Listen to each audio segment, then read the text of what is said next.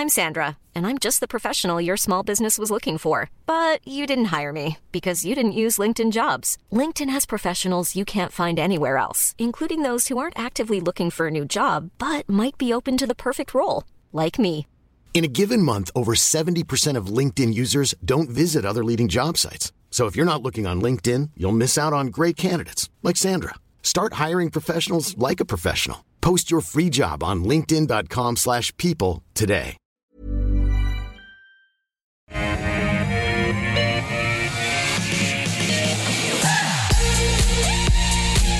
Hello everyone, welcome back to AusBiz live from our Barangaroo studios. Great to have your company on the call over the next 60 minutes.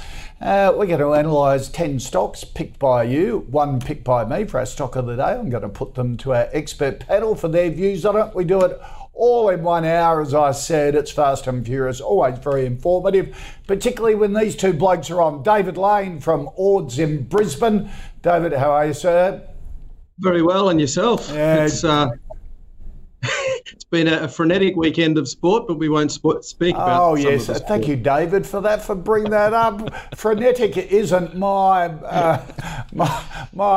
description of it. Would start with an S, but anyhow, depending on who your team was. Daniel Ortiz from Lincoln Indicators, a stock doctor. Daniel, how are you, sir? Yeah, good, thanks, Koshy. And you got to trust an equity analyst or someone who works in equities to have very gentle wording. We're used to kind of tiptoeing around these types of situations. Yeah, so. It's exactly right, and particularly someone from Brisbane, so who's still got skin in the game and looking pretty good ahead of the preliminaries this weekend. So I must admit, as the president of an interstate team or a non-Victorian team, all us non-Victorians all stick together when it comes to finals. So exactly. Yeah. All right, let's take a look at what we're going to look at in this half hour of the program. Sonic Healthcare, Insurance Australia Group, Scentre Group, Pilbara Minerals and Northern Star Resources. Stock of the day. Costa Group's in the news this morning as the American PE firm Payne Schwartz reduces its non-binding takeover offer for shares it does not already own, valuing the horticultural company at just shy of $1.5 billion. Of course, we've been talking about AFL and Costa Group, Frank Costa's family company that listed. Frank Costa, the former president of Geelong for all those years. Under the proposal, Costa's shareholders would receive $3.20 apiece for the remaining 85%, taking PSP, the stake PSP does not already own, lower than the $3.50 apiece offer received in July. Now, Costa is considering the lower bid and is continuing to engage in the PE firm regarding terms and conditions. The company ASX announcement notes that shareholder action is unnecessary at this time, or is it? Let's hear from the panel of experts now. David, what do you think of Costa's announcement? And if you're one of the 85% that haven't accepted the offer, what should you be doing? Oh, I'd be holding in there at the moment. I think it's certainly probably not overly surprising that the bid was reduced, given that there's been due diligence happening and Costa, in its result, actually announced a $30 million write-down or loss as a result of some of the issues that they've had with their oranges. So it is a business that is very obviously subject to agricultural and environmental conditions, and their oranges have suffered due to the fact that 2022 was a very wet year. The positive on the side of the company is actually their international business. So they've actually been growing blueberries in China and Morocco, and that's a part of the business that continues to bear fruit, pun intended. Boom, boom. But yes, certainly disappointing, I guess, to see the price reduced, but they are still interested in buying the business. They've currently got just shy of 15%. Our valuation on the stock without the bid is $3.10. Prior, when the previous bid was at $3.50, we had a valuation of about $3.40. So our analyst had attributed about a 75% chance of that bid going through. After today's announcement, I suggest that they might be having another look at that number, and perhaps the valuation comes down to closer to our $3.10 or even that $3.20 sort of figure. But we've got a hold on it. So if you've currently got stock in it, I'd be holding. Right. But yeah, it's a bit disappointing. So it's 284 at the moment. That's right. Yeah, Daniel, what would you be doing? Yeah, look, certainly I think if you're in the stock, you're holding it to see what the outcome of the bid will be. Obviously, I don't think the board has given a recommendation, like you said, Kochie, on the updated figures, but certainly, it's not a great sign that you had, a revised offer lower when the previous offer, on a multiples and on a valuation basis probably wasn't, too much of a premium at all, especially when you look at where the share price has traded historically. So I think it is a pretty good indication of some of the struggles at the moment within the business. And like David said, I think some of the international assets, especially that Blueberries partnership I think they have with Driscoll's is certainly, an area of great returns. But outside of that, it has been difficult. And I think there's been acquisitions made since the business relisted, which has probably come back to haunt them a little bit. And, with agricultural assets, they can go through periods where, if they're not performing, they do get written down significantly. And it's just very hard to get sentiment and interest back in a stock like this. So, we typically don't really like to venture in to the agricultural space too much. There's always difficulties there. And, if you're in the stock now, you're probably not happy with the revised offer. Doesn't look like there is much of a premium at all. So you'd rather kind of wait it out because it's obviously one of the better positioned asset bases out there for its sector. And, over time, you'd expect the cyclical factors to change and the stock to benefit. So, you'd probably be waiting in there. And at this kind of revised lower offer, you probably wouldn't be too happy with an acceptance, I think. Yeah, okay. So hold on as well, the same as David. So Daniel, you steer clear of ag stocks, and David, what about you? Do you steer clear of them as well? Because it's companies find it hard enough to get consistency in earnings, but when your orange crop drops because of the weather that you've got no control of, they are a roll of the dice sector, aren't they? Oh, they are. They're definitely subject to the weather, and we've seen around the world a significant increase in bad and very destructive weather. So that's definitely a risk that they have. I guess in the case of Costa and other big businesses, they're better placed to ride through some of those issues than some of the individual farms themselves. So we don't steer clear of it, but you need to be aware of those risks. Yeah. Another stock that we like in the food business is Ingham's. We think that they're very well placed. So yes, it's an area that there's definitely a lot of demand, a lot of long-term growth for, but you need to be aware of the risks. Yeah. Daniel, when you look at this sector, do you figure into your filter that there's got to be a much higher margin for you to actually invest there to offset the risk? Yeah, look, I think mainly with agricultural businesses, Kochie, a lot of the times they're probably based on mostly like a valuation basis in terms of what the net tangible assets are worth. Like I know if you look at even a company like Rural Funds, right. Obviously they don't operate all of their farmland, but they do operate across a significant amount, especially in some of the orchards there. Like, the reason why you invested that is probably an asset play, right? And with Costa, obviously that it is more of an asset play. Even companies like Cobram Estate, which we looked at a few weeks ago, the reason why you'd be interested in that is probably an asset play as well. So rather than an earnings multiple, and even, in the private world, when banks lend to agricultural companies, they don't look at, say, a point in time period of earnings. They'll have a rolling forecast and a rolling historical basis to compare it on. And it just doesn't translate well to public companies because the market is always so focused on, a 6-month period or, what's the next earnings hit going to be? And these types of businesses, as we know, they're multi-year cycles and, they just don't translate well to listed markets. And obviously there's periods where that could create opportunity, but you just need a lot of specialist knowledge and so almost you treat them like a REIT. You forget the business side of what they're growing. You just pay what the land's valued at.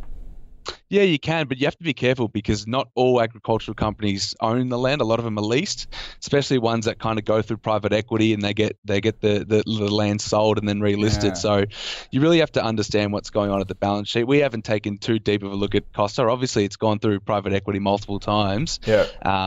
So you really have to understand what's going on there at the balance sheet level. And that's always a bit of a red flag when the PE firms have got stuck into them. All right. Yeah. Let's move on to the stocks that you want us to take a look at.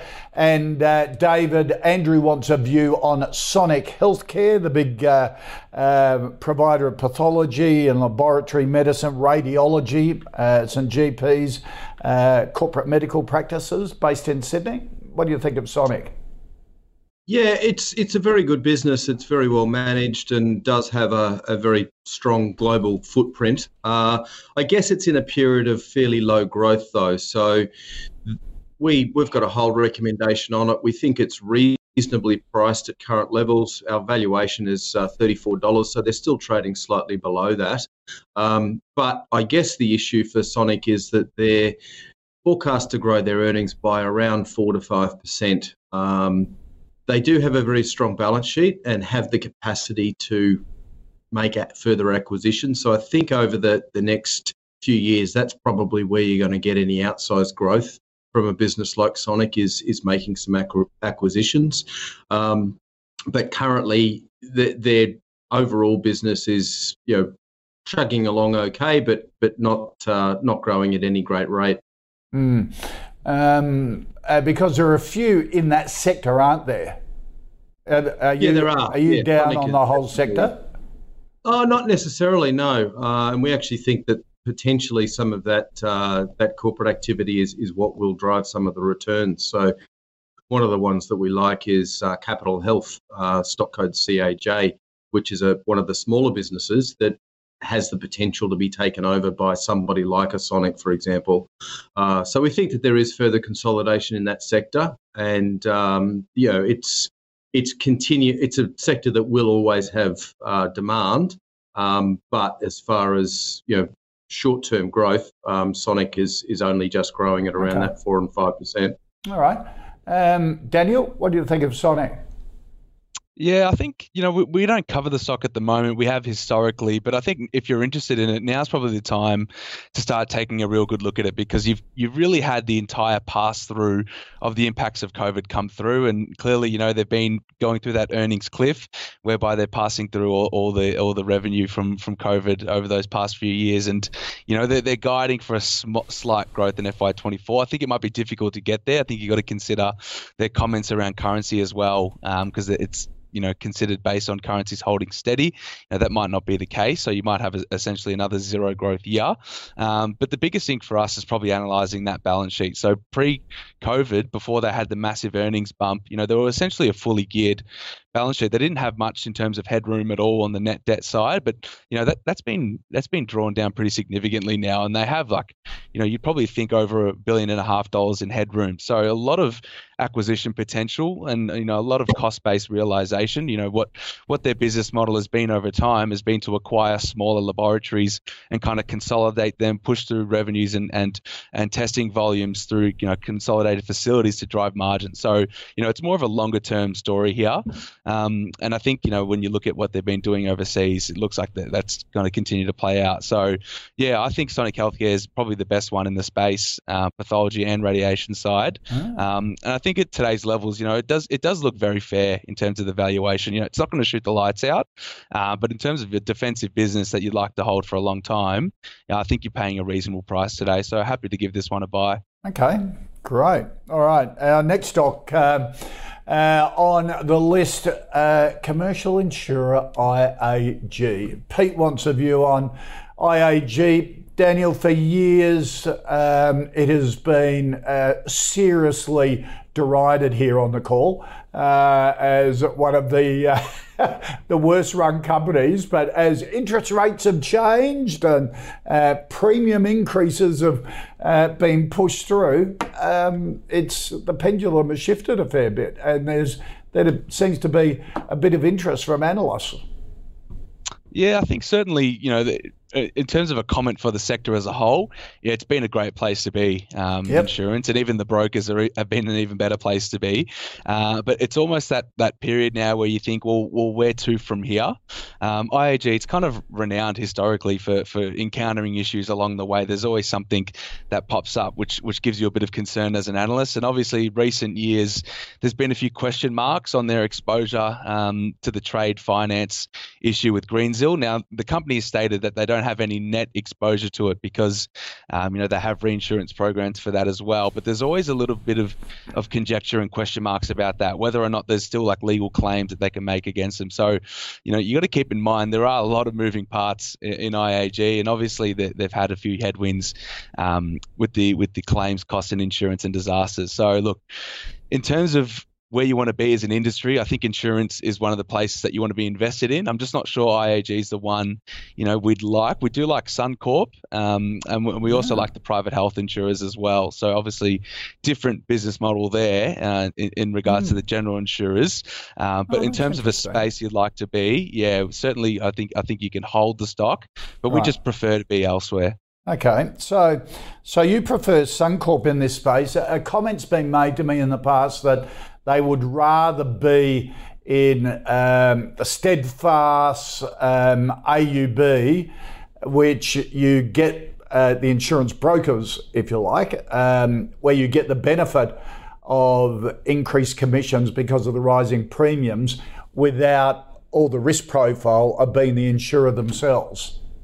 Yeah, absolutely. And the big driver behind that, Kosh, is the reinsurance cost. So obviously as cost of capital has gone up and, the concern around claims has risen, not only from a natural disasters point of view, but it obviously costs more to conduct repair and reinsurance. And we've seen that from the likes of John Ling's, what's happened in their top line from that effect. So the cost to reinsure has gone up.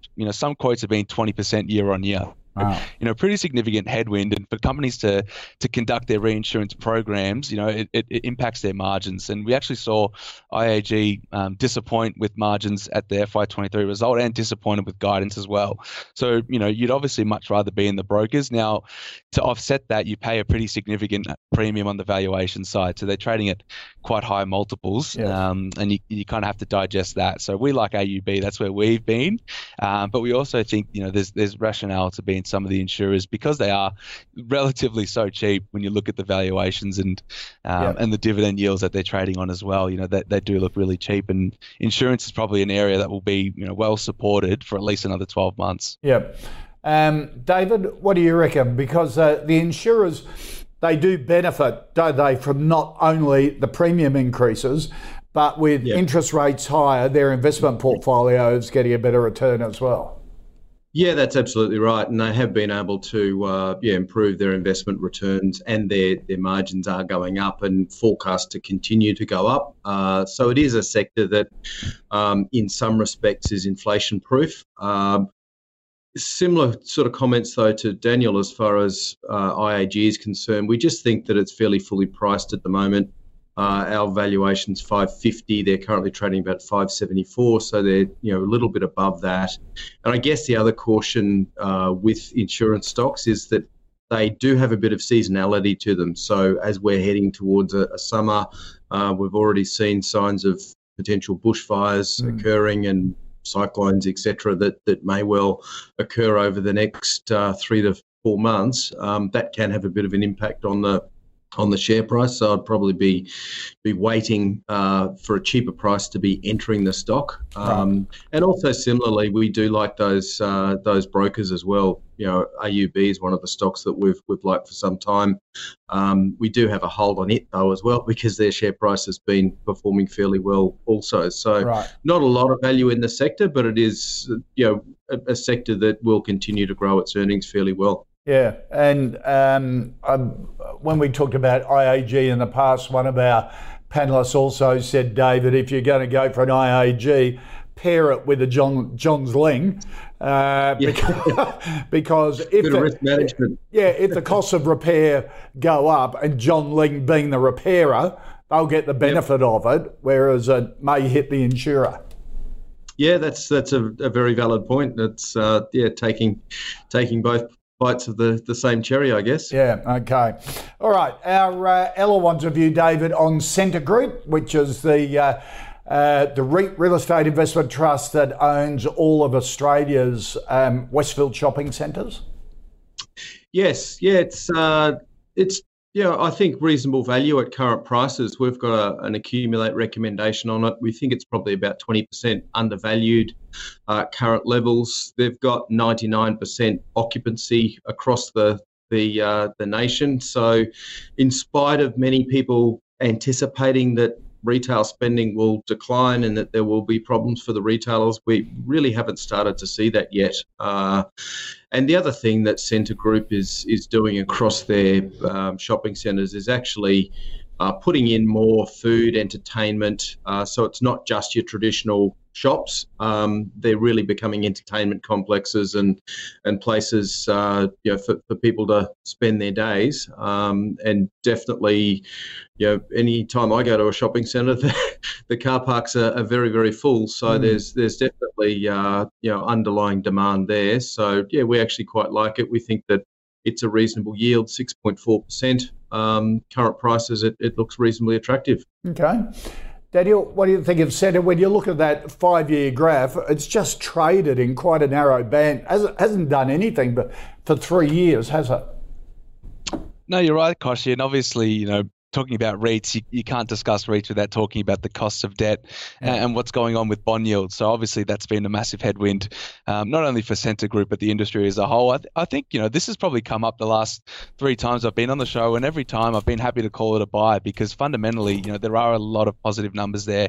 Like David mentioned, you talk about occupancy, you talk about the specialty retailers, they charge CPI +2. So you had escalations of 8% year on year. When you look at something like office, they're going to have decreasing rental yields in the short term because people simply aren't signing leases. So, I think there's a lot of positive fundamentals. You're getting a discount to book value. The issue with Scentre is that they're obviously investing a lot of money in CapEx programs, like David mentioned, so upgrading the Westfield centres.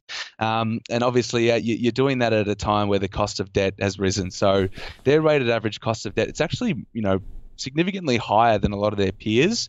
The reason why is also because they did a lot of refinancing kind of during the height of concerns of COVID, where debt costs were actually a little bit higher before we started to have, the real period of low cost debt. And, on one side of the scale, it means that earnings are a little bit underappreciated now, but they're less exposed to rising interest rates compared to some of their peers. So I guess you kind of got to weigh that up. At a 20-odd% discount to book, considering the quality of the assets and the potential for escalations, I think it's pretty good value. You can buy this now. Clearly, it's not going to shoot the lights out. It's a boring, simple, stable REIT, but I think you're getting a pretty good return for your risk here, and a good yield, as David was saying, because the knock on them has been that retail sales will drop because of rising inflation, rising interest rates. But were you surprised during the earnings season the retailers actually outperformed the doom and gloomers, and I wonder if and the doom and gloomers will say that's because Australians have been using all their savings and that they're now back to pre-COVID levels or below, but they're not taking into account the massive migration numbers coming in, are they? Which seems to be bumping up retail sales. Just population growth, Daniel. Is that a big thing behind something like Scentre? Yeah, absolutely. And when you look at visitation numbers, they've been really strong. And obviously, at the end of the day, if you're a retailer, you need to have stores in places where there's going to be high traffic. So, a place like Westfield is going to be one of the last places that you'd actually close down a store because they're going to be the ones that are actually generating returns. So, we'd be less concerned about the volatility in retail sales. Obviously, like you said, Koshi, they've been really strong to date. You've obviously had the comments from CBA during reporting season that 1/3 of mortgage holders still yet to feel the impact. So potential risk there. But, you also had the details around the increase in savings and income from your older Australians, and absolutely they're the ones that are still out there going out and spending for sure. So some of the retirees have never seen conditions so good. Their property prices have maintained quite high levels. They're getting much greater returns on their investments, and they're sitting pretty. Most of them are landlords with no mortgages, so they're having a great time, and no doubt they'll be heading down to the shops. So and they're old school shoppers rather than digital shoppers too, aren't they? Which helps groups like Centre. Exactly. David Lee wants a view on Pilbara Minerals. Let's go into resources now. The big lithium producer. Yes, it's not a stock that we officially cover. We haven't got a lithium analyst, but having said that, it is a sector that we do like long term and think that EV theme is definitely here to stay and will continue to grow. And Pilbara is one of the main producers of lithium, not only in Australia but around the world. And we do have very good resources here. We've seen quite a bit of takeover or merger activity in the sector from global players coming and looking at Australian businesses. So, there is the potential that Pilbara could get caught up in that. I think it's a very good business. Their result at their end of financial year was a solid one. Their production was up by about 64% and had some very positive outlook as far as the business's growth is concerned from a production point of view. So given the share price has come off a little bit recently, I think that for a long-term portfolio that Pilbara would be a good one to have in there. Okay. Daniel, you look at that 5-year chart, 16 cents in 2020, now above $4. Wow. Oh, it's been an incredible ride, and I don't think anyone would have anticipated lithium prices to go to the levels that they've reached, and obviously they're normalising. But I think Pilbara made over a 90% cash margin on mining lithium in FY23. So, you can't forecast that to continue. You have to have a normalisation in prices. But, from our view, we really like Pilbara. They've been one of the best operationally when you talk about what they've done in terms of recoveries, maintaining volumes and even maintaining costs. I think they've been probably the best operator. And it's been an issue, globally, not just for Aussie producers, struggling with operations. We've had companies like Core Lithium come out and show that recoveries have just been well below what the feasibility studies were forecasting. And so I think you have to be willing to pay a bit of a premium for those quality operators. And no doubt that's built into the Pilbara share price at the moment. So given the retracement in lithium prices, you haven't seen too big of a fall in Pilbara. But, I think that's valid given their performance. And, they recently put out a resource update that showed Pilgangoora probably operating for another 35 plus years. It's a massive mine in terms of the ore body, and obviously it's one that you should be willing to pay a premium for. So no doubt lithium kind of cycle will be quite volatile. When you talk about prices, you talk about changing demand and supply fundamentals. These things are changing every month, every day almost when you look at analyst comments. But from our view, the stock positioning level, we really like Pilbara. Even at today's levels, I think you can have a bit of a nibble. Given the growth implied, they're growing from 600,000 odd tons to 1 million within a few years. So there's genuine growth here, and obviously they have a huge war chest of cash. So we're not quite sure what they're willing to do with it yet. It's a bit of a wait and see approach, but no doubt, that they'll have a lot of strategic kind of importance going forward in the sector. So a nibble at Pilbara. I was interested to read over the weekend because the big knock on EV vehicles is the battery life and how far you can get on a charge. And Toyota's going to release a battery with a 1,400 kilometre limit to it. So that revolution in batteries is just going to underpin EVs, I reckon, and give them another boost. Let's hope that keeps going. All right, our fifth stock, David, Ron wants a view on Northern Star Resources. We talk about Pilbara being one of the biggest in the lithium space. Northern Star, one of the biggest in the gold producing state. Yes, that's right, and it's done very well, both as far as management's concerned and also over the the medium and longer term with its share price. We like the business and think that it's a good resource. Their result was pretty much in line with our expectations. Our analyst said it was a no frills result, which is often what you want from a company, but. At current levels, we think it's probably fully priced. We did actually increase our target price on the stock, or fair value on the stock, to $11.60 from $11.40, but they're currently trading $11.46, so they're not much below that at the moment. So we've got a hold recommendation on it. In general, though, we do like the gold sector and think that there is value in the Australian golds, but tend to prefer some of the smaller ones. We like Ramelius, Gold Road Resources, and also Silver Lake Resources in that sector as probably preferred plays at this point in time. Okay. What do you reckon, Daniel? Yeah, look, I think the gold space has probably been one of the most overlooked sectors the last 12 months. And there's probably been a good justification for that. Even when you look at the Northern Star result, given where the Aussie gold prices have been, you probably would expect a bit more in terms of free cash flow to coming out of that company, but they're investing really heavily in the super pit expansion. And that's just going to be an absolute mammoth investment going forward until about FY27 to FY29. So, there's a pretty big execution and financing risk here. Obviously they don't really have an issue with financing. They've got a net cash balance sheet, I believe.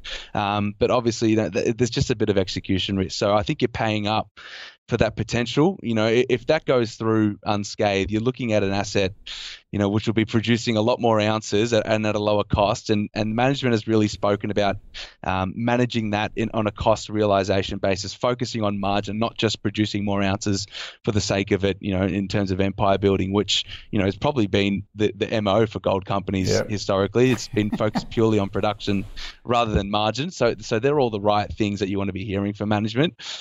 It's just a matter of fact of executing now. So I think you're probably paying up for now in the current price. I'd probably wouldn't consider it good value here in terms of buying opportunity. But if you're holding it, you'd certainly be happy to hold it. But like David said, when it comes to the intermediate space, there haven't been really too many great performers considering where the gold price has been. I'd comment that a lot of the names he pointed out look much better in terms of valuation. I'd even add Capricorn Metals in there. That's one we quite like as well, which has been a great performer over the last few years and looks like they're going to be, doing some good things with the Mount Gibson expansion as well. So right. I think there are opportunities in the smaller end. Okay. All right. Let's recap the first 5 stocks that we've looked at here on the call. Costa Group, as stock of the day, a hold from both David and Daniel. IAG, a no from David, a hold from Daniel. They prefer others in the group, such as AUB, Suncorp, probably better value. Scentre Group, a buy from Daniel, also Accumulate from Ords and David, who reckon it's about 20% undervalued at the moment. Pilbara Minerals, a yes from David at Ords, a nibble from Daniel. Both see it as one of the market leaders in the lithium space, and Northern Star, a hold from both, but they prefer some of the next tier down stocks like Ramelius, Capricorn and Gold Road. Here on the call, we're tracking our own high conviction fantasy fund as picked by the investment committee. The latest episode of the committee meeting is live at ausbiz.com. Going into September, Paradigm Pharma was traded out, giving way to Challenger, which also received 1% trims from each of Altium and Paladin. Let's see how the portfolio is going, and it's up at 12.5% on a cumulative basis. Keep sending your requests in here for the call, because that's the first filter that gets through to the investment committee. Any stock that gets a yes, a buy from both our experts on the panel, then gets referred to the investment committee to see if it should go into the portfolio. This half hour, we're going to take a look at Osco, IGO, the Lottery Corp, Auckland International Airport and TPG. Daniel, Michael wants a view on Osco, the healthcare communication and workflow management solution system. This is sort of like for hospitals and healthcare workers, a bit like a combination of Slack, isn't it? Sort of and hospital management record keeping. Yeah, exactly. I think it does exactly that, record keeping, and obviously that's a pretty significant thing to do in the healthcare space, of patient records and understanding all the latest updates, because as you'd expect, it's quite an understaffed industry, so you don't have the luxury of having a full discussion with all the staff members about a patient. It all has to be kept on record, so pretty critical software. And I think we haven't really taken too much of a look at it before, but now's the time where it's actually starting to look interesting. They clearly had a slowdown in top line revenue going into COVID because you can't conduct that sales pipeline with hospitals whilst they're going through that period. Now that seems to be opening up. They've invested a lot of money in staff and in resourcing to get that sales pipeline up. I think it's at record levels at the moment when you talk about kind of sales orders. And the bottom line has suffered because of that. They're obviously kind of bootstrapping. They're investing organically. So I would say that some people are probably concerned over the last result. If you're in this stock, it's a $50 million company.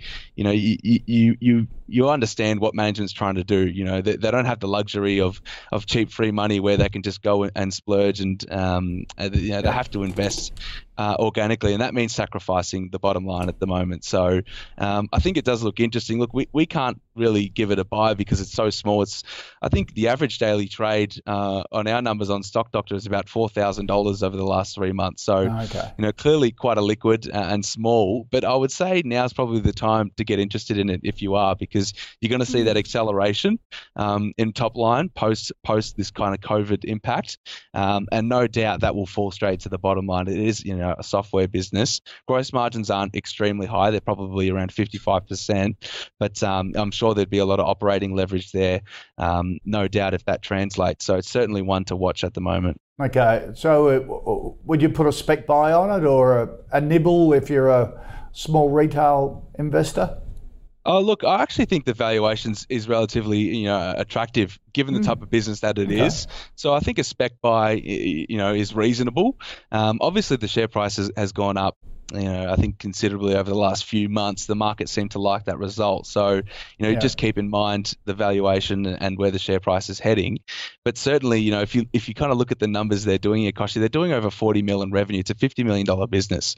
Sure. So if you even have the slightest, margin improvement there, the PE is going to come right down. Yeah. And we've seen that with small caps in the past. So I think there's good rationalization. And you could almost call it a medtech type stock, isn't it? And to get into hospitals is a long, difficult road because they tend not to change systems quickly. But when they do, and there's a bit of momentum, to your point, it can really start moving quite quickly. Yeah, you're right. And I think if you look at the recent announcements, they've kind of signed some really big landmark deals. And obviously, the way the accounting treatment works is you report the revenue as it's earned over time. So it's not as if they're going to drop 7 million in revenue bang straight away, but there's obviously less kind of overhead and less cost involved as that contract goes on.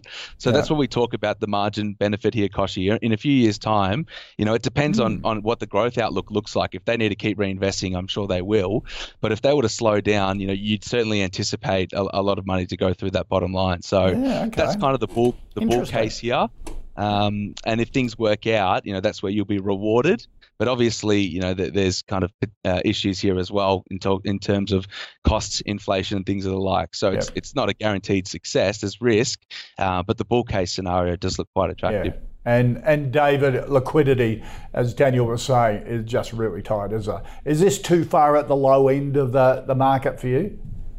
Well, it is from a research point of view. So we don't have a research analyst that looks at it. But, as you said, it's a small company from the market cap point of view and from the liquidity point of view. But it is actually, it's a global business. They operate in 6 different countries, and they've got 5,000 different facilities that they operate in at the moment. So they do have a reasonable footprint, across the the hospitals, aged care, even some detention centres as well. So it's a very interesting little business in that you've got a sector, particularly the hospitals, that have a lot of inflation constraints and also funding constraints. So they are looking to improve their efficiencies, and this is the sort of software that can help them with that. So it is a growth sector, and they've done quite well. As Daniel said, they've announced some very big contracts recently. There's a $7.4 million contract for a new hospital in Vancouver.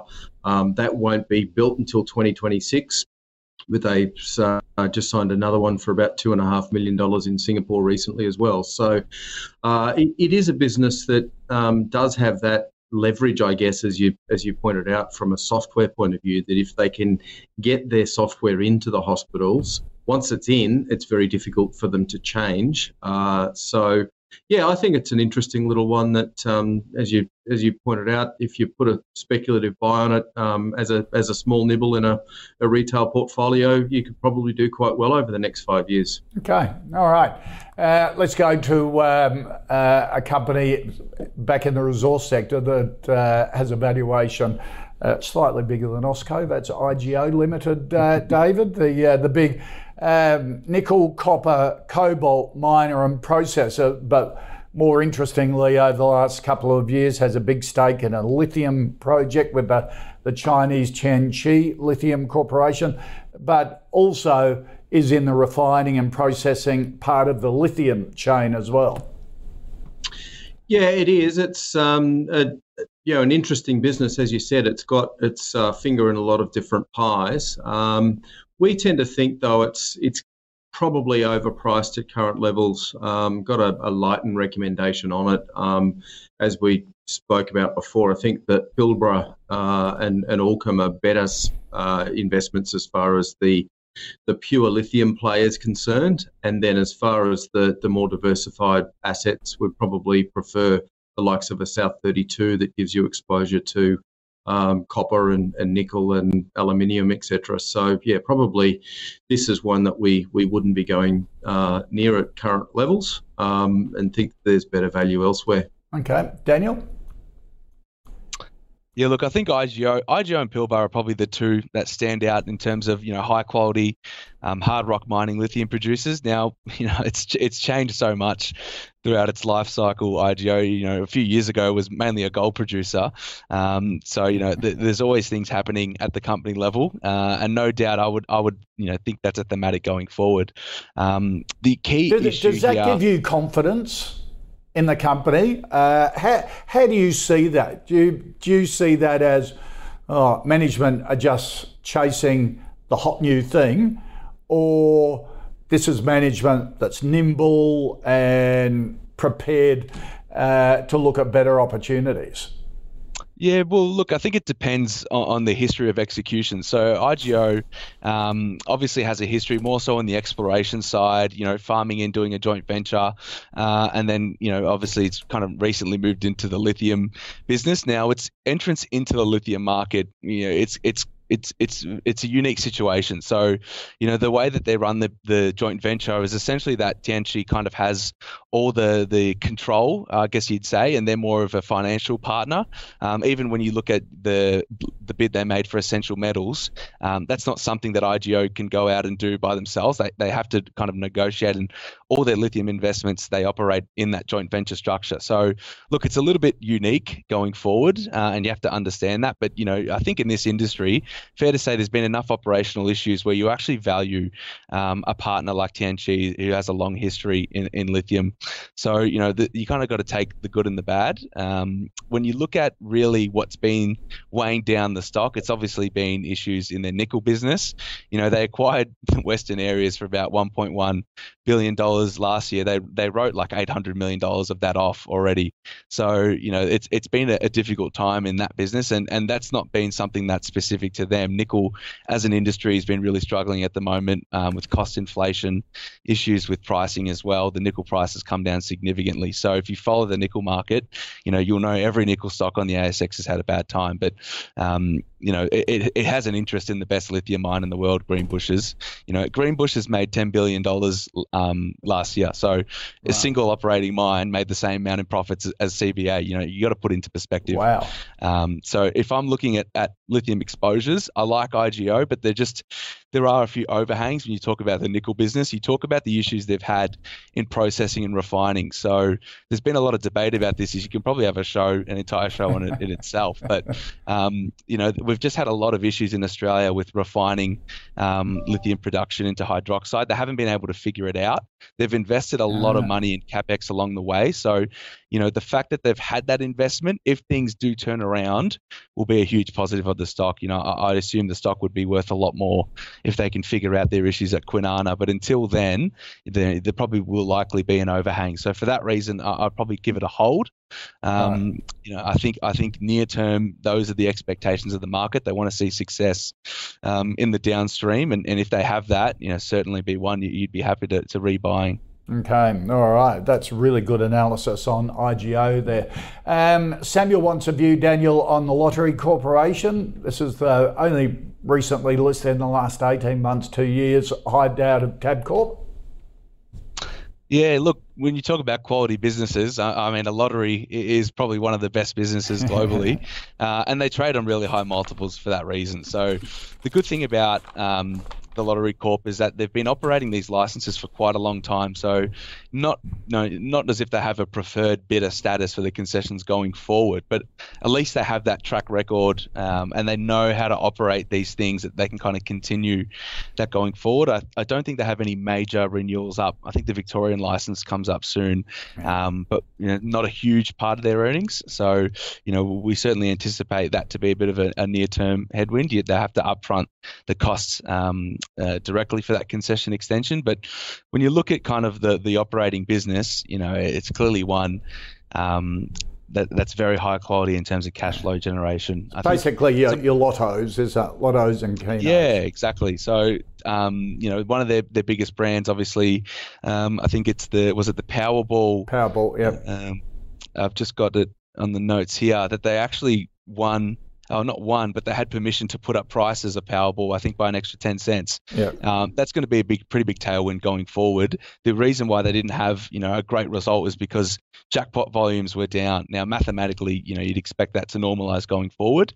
But clearly, now that they have higher prices in Powerball, that's going to help margins. We know they have a better kind of licensing agreement with Jumbo going forward, which will help margins. And the slow tick towards digital ticket sales helps margins as well. So, I think it's a great business to hold.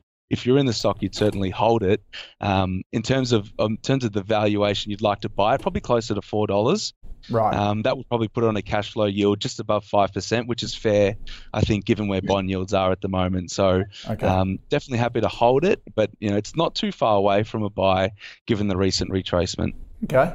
David, what do you think of Lottery Corp? And also the other thing I forget the flash term that they call it, but the algorithm for picking winners in Powerball, they were given permission by the government to change it so they could get big jackpot Powerballs and lottos more often.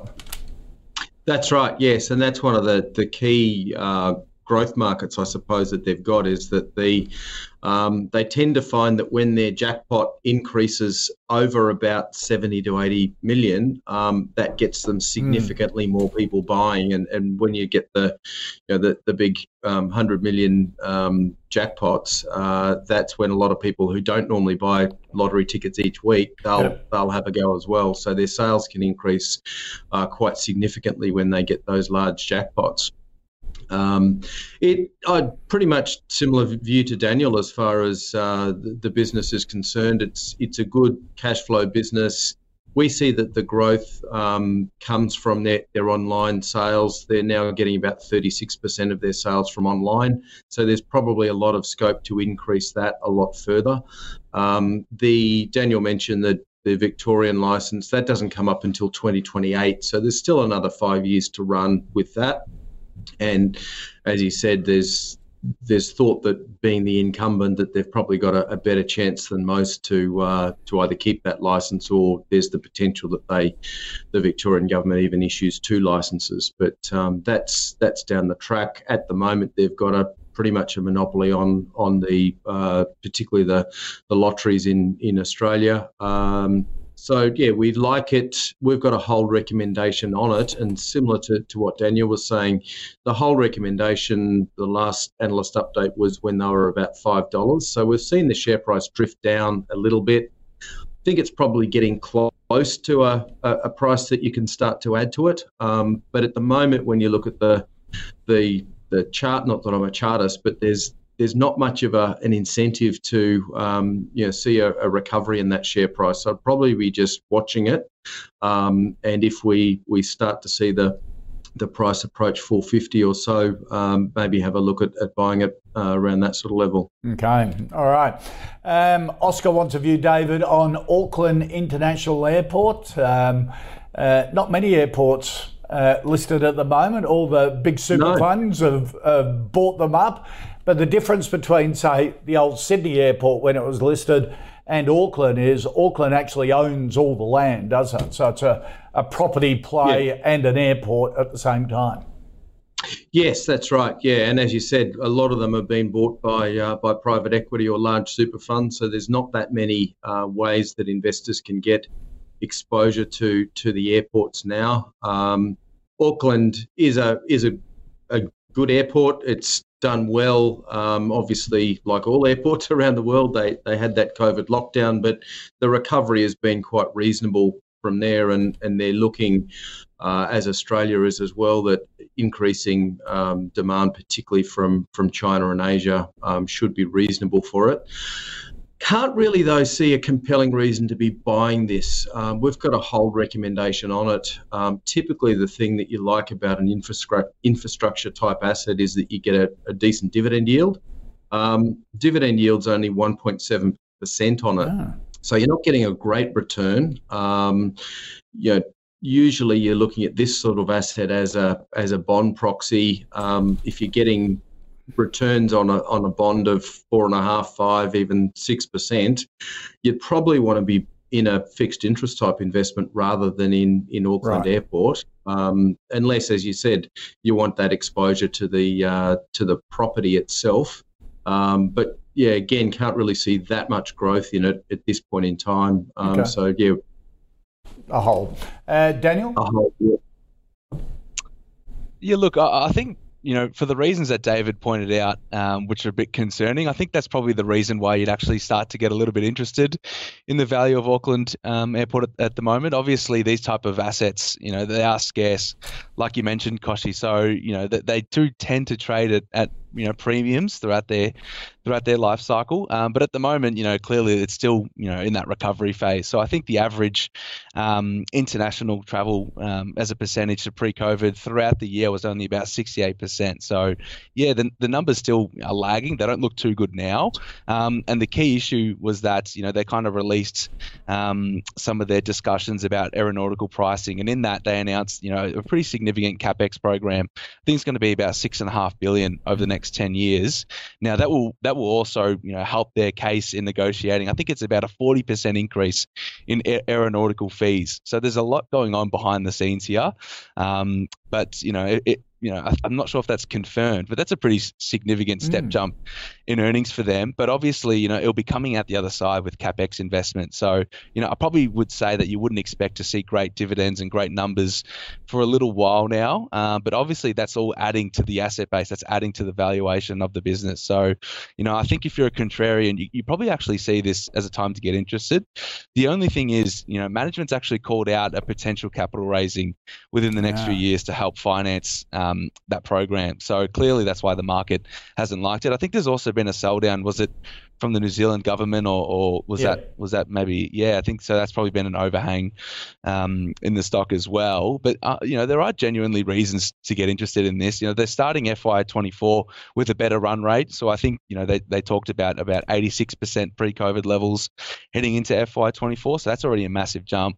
Plus, you should expect the impact of better aeronautical pricing coming through.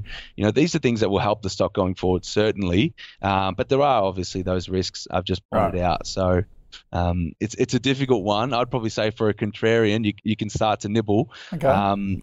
But at the moment, it's probably not screaming value for a buying opportunity. And I think the New Zealand government is a bit more averse into letting more flights come into airports than maybe our government is, which could be helpful for the stock. But Pim, our final stock, Pim wants a view, Daniel, on TPG Telecom, the big telco here in Australia.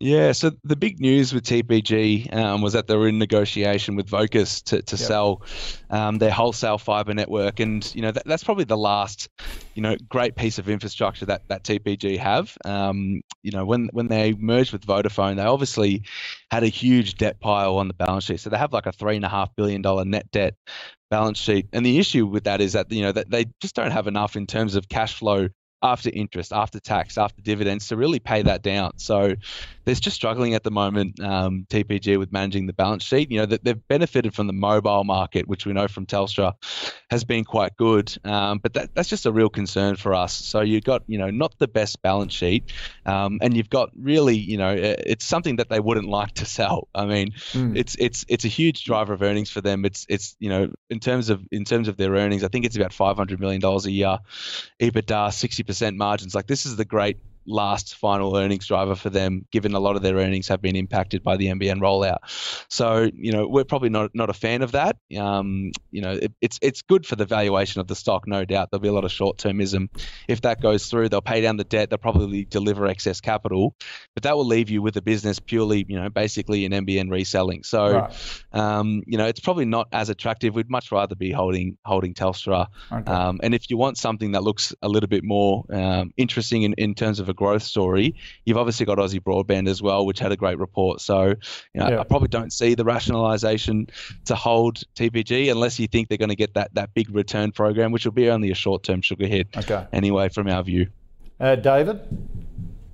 I tend to have a little bit of a different view in that we do have an accumulate recommendation on TPG. We think that the last result was actually fairly positive from a consumer point of view. So their mobile revenues were up quite well.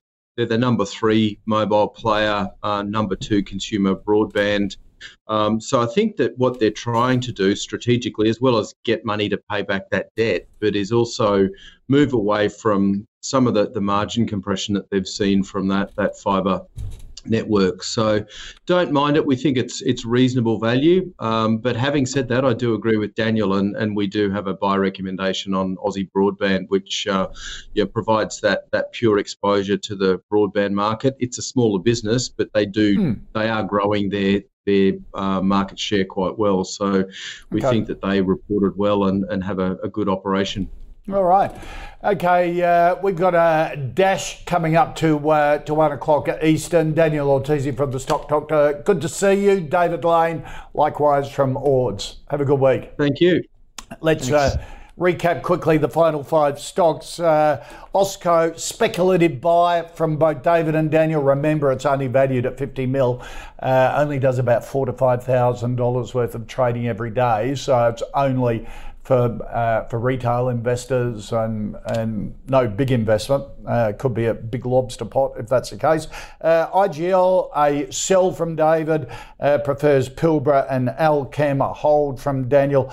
Lottery Corp, a hold from both. Daniel would be interested in buying at around $4. It's on a pullback. It needs to pull back a bit further for him. Auckland International Airport, A nibble from Daniel, a hold from David, and TPG a no from Daniel. He reckons switch into Telstra and Aussie Broadband. David and Ords haven't accumulated on TPG but prefer Aussie Broadband as well. Look, if you want us to cover any stocks here on the call, want them to put them to my panel each day, go to ausbiz.co/call picks and suggest your stocks, or tweet us using the @AusbizTV handle. We've got to go. Stick around. The pollsters next.